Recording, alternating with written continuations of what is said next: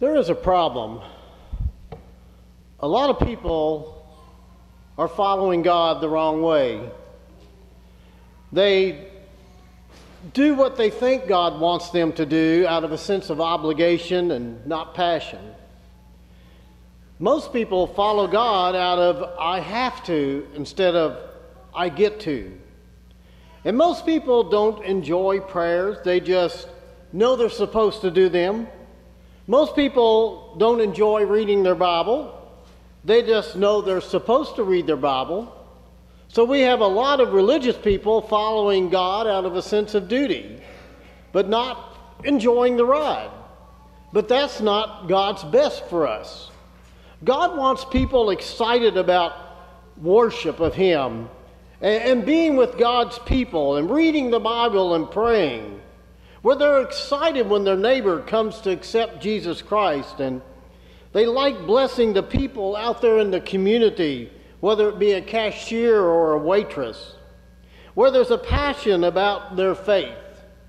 Yes, there are times in our walk of faith that we need just plain obedience, do things because God said so, and anything that you do that's important in your life, whether it be work or physical fitness or whatever, requires discipline and obedience.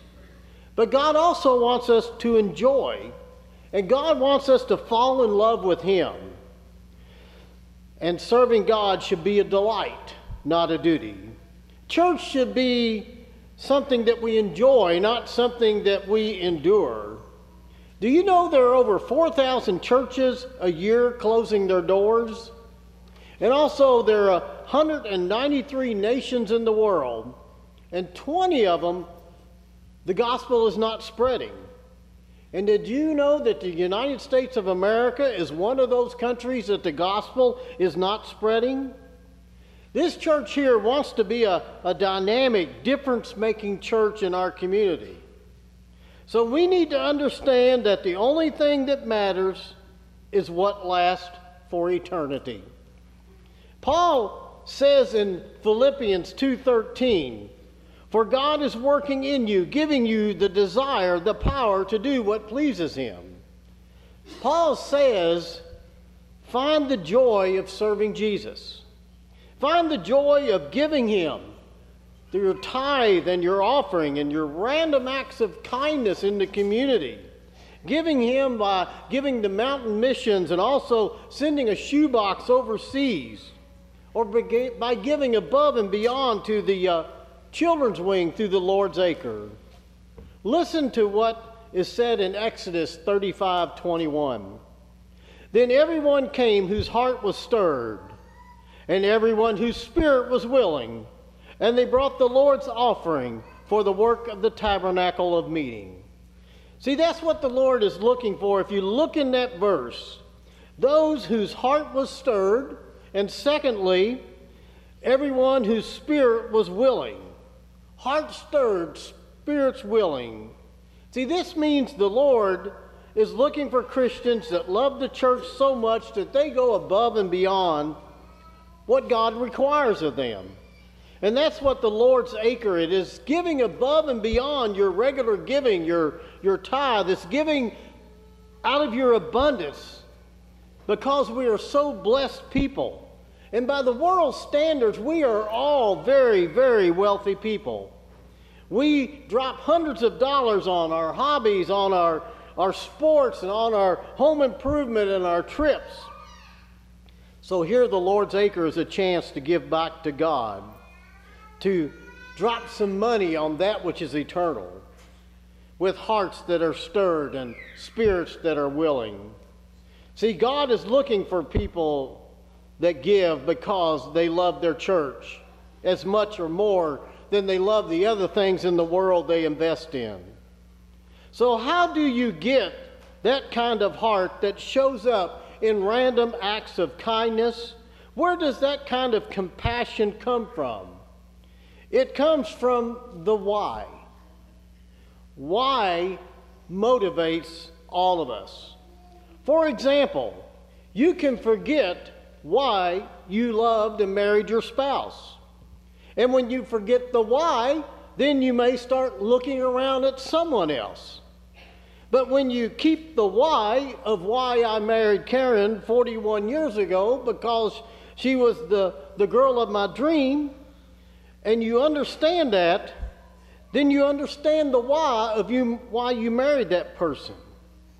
Because when I lose my why, I lose my way. When I lose my why, I lose my way. And some of you have lost your way because you've lost your why. It may be in your marriage, it's in trouble because you forgot why you married that person in the first place. It may be your job, you're not enjoying it because you have forgot the why. Because at one time you were begging for that job and you were excited to get it. It may be your faith, that there was a day you chose to serve the Lord, but you have forgot what He has done for you. And now you find yourself spiritually kind of in the doldrums and struggling, where you need to get back to the why. See, for a Christian, our mindset should be to give. Our mindset should be that we get to invite people. We get to be a part of something great and something eternal.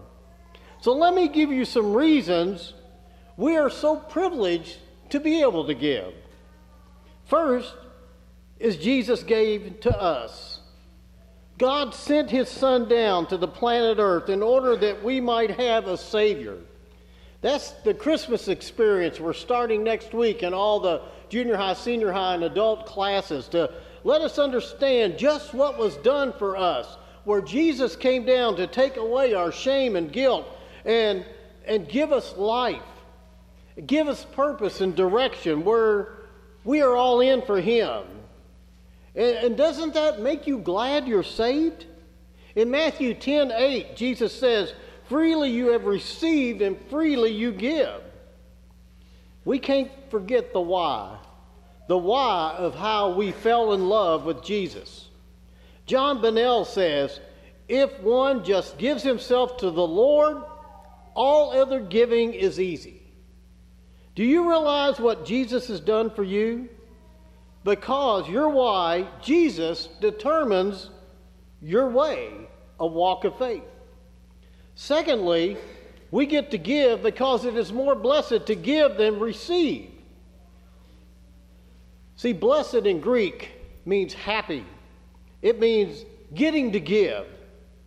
And I believe that giving is in the DNA of the Christian.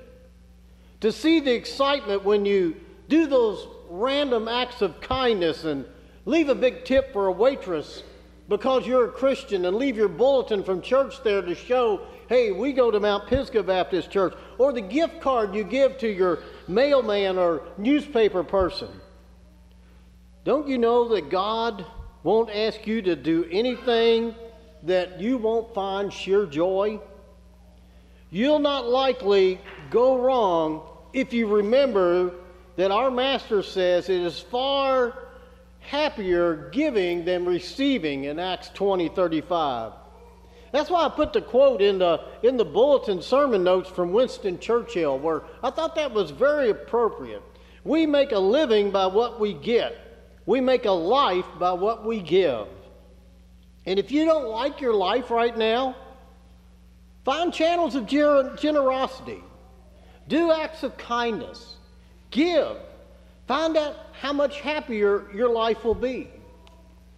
We also get to give because I am in covenant with God and with you. God has a plan for this earth and for His Christians. And God's plan is that you can do more together as a group than you can individually on your own. And that's why the church is there.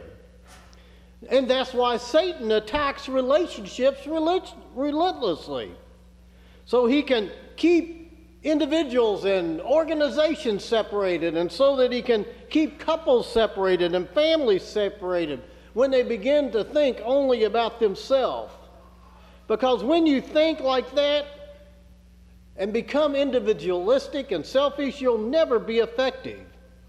Your full potential can only be reached when you find your church, your family. See, when you connect with the church, something powerful happens through God. So you should want to spend the rest of your life growing with a Christian family. I've been here at this church going on 31 years, and I consider it my family, and I love this church and the people of this church. And maybe that's why Psalm 92:13 tells us, those that are planted in the house of the Lord shall flourish in the courts of our God. So when you come together as Christians, powerful things can happen. Because none of us are as good as all of us together. That's the way we make a difference. We also get to give because I really believe in the vision of the church. See, God has called our church to do something that makes a difference. This new children's wing is going to give us a facility to equip many children in our church to be the future Christian leaders, the next generation that spreads the gospel. We see in Ephesians 3:10, through Christians like yourselves gathered in the church, this extraordinary plan of God is becoming known and talked about, even among the angels. Did you realize Christians are making a huge difference in this world? One report from Texas from the hurricane said that 80% of the hurricane relief came from Christians as individuals and as organizations. Just like we saw Lauren Edder's group go down and work over their fall break. And also 65% of the hospitals in poverty-stricken areas of the world are owned by Christian groups and organizations. I believe that you take the local church out of the world and you have a problem. You're going to have chaos. That is why the local church is the hope of the world. Also, we get to give because one day we want to hear Jesus say, "Well done." Have you ever thought about when you die? And when you go meet Jesus face to face, what that will be like? When you know you're going to face that moment of accountability for what you've done with what you're given, do you think you invested in your hobbies thickly, and you've invested in your house and all those things that are worldly? Do you think that's going to matter? What's going to matter is what you invested in His kingdom. For those that invested in their Christian lives, He's going to say, "Well done, my good and faithful servant." He will say that when you unselfishly did something with the time and talents and treasures in your life, God will say, "Well done, good and faithful servant." See, God gave us those things to use them, time, talent, and treasures, and to get as many people as possible into heaven. And when He says, "Well done, good and faithful servant," Jesus is going to reward us for those selfless acts. Jesus is going to reward us for doing our part in His kingdom work, because you had the right why, and you radically and generously did work for His kingdom.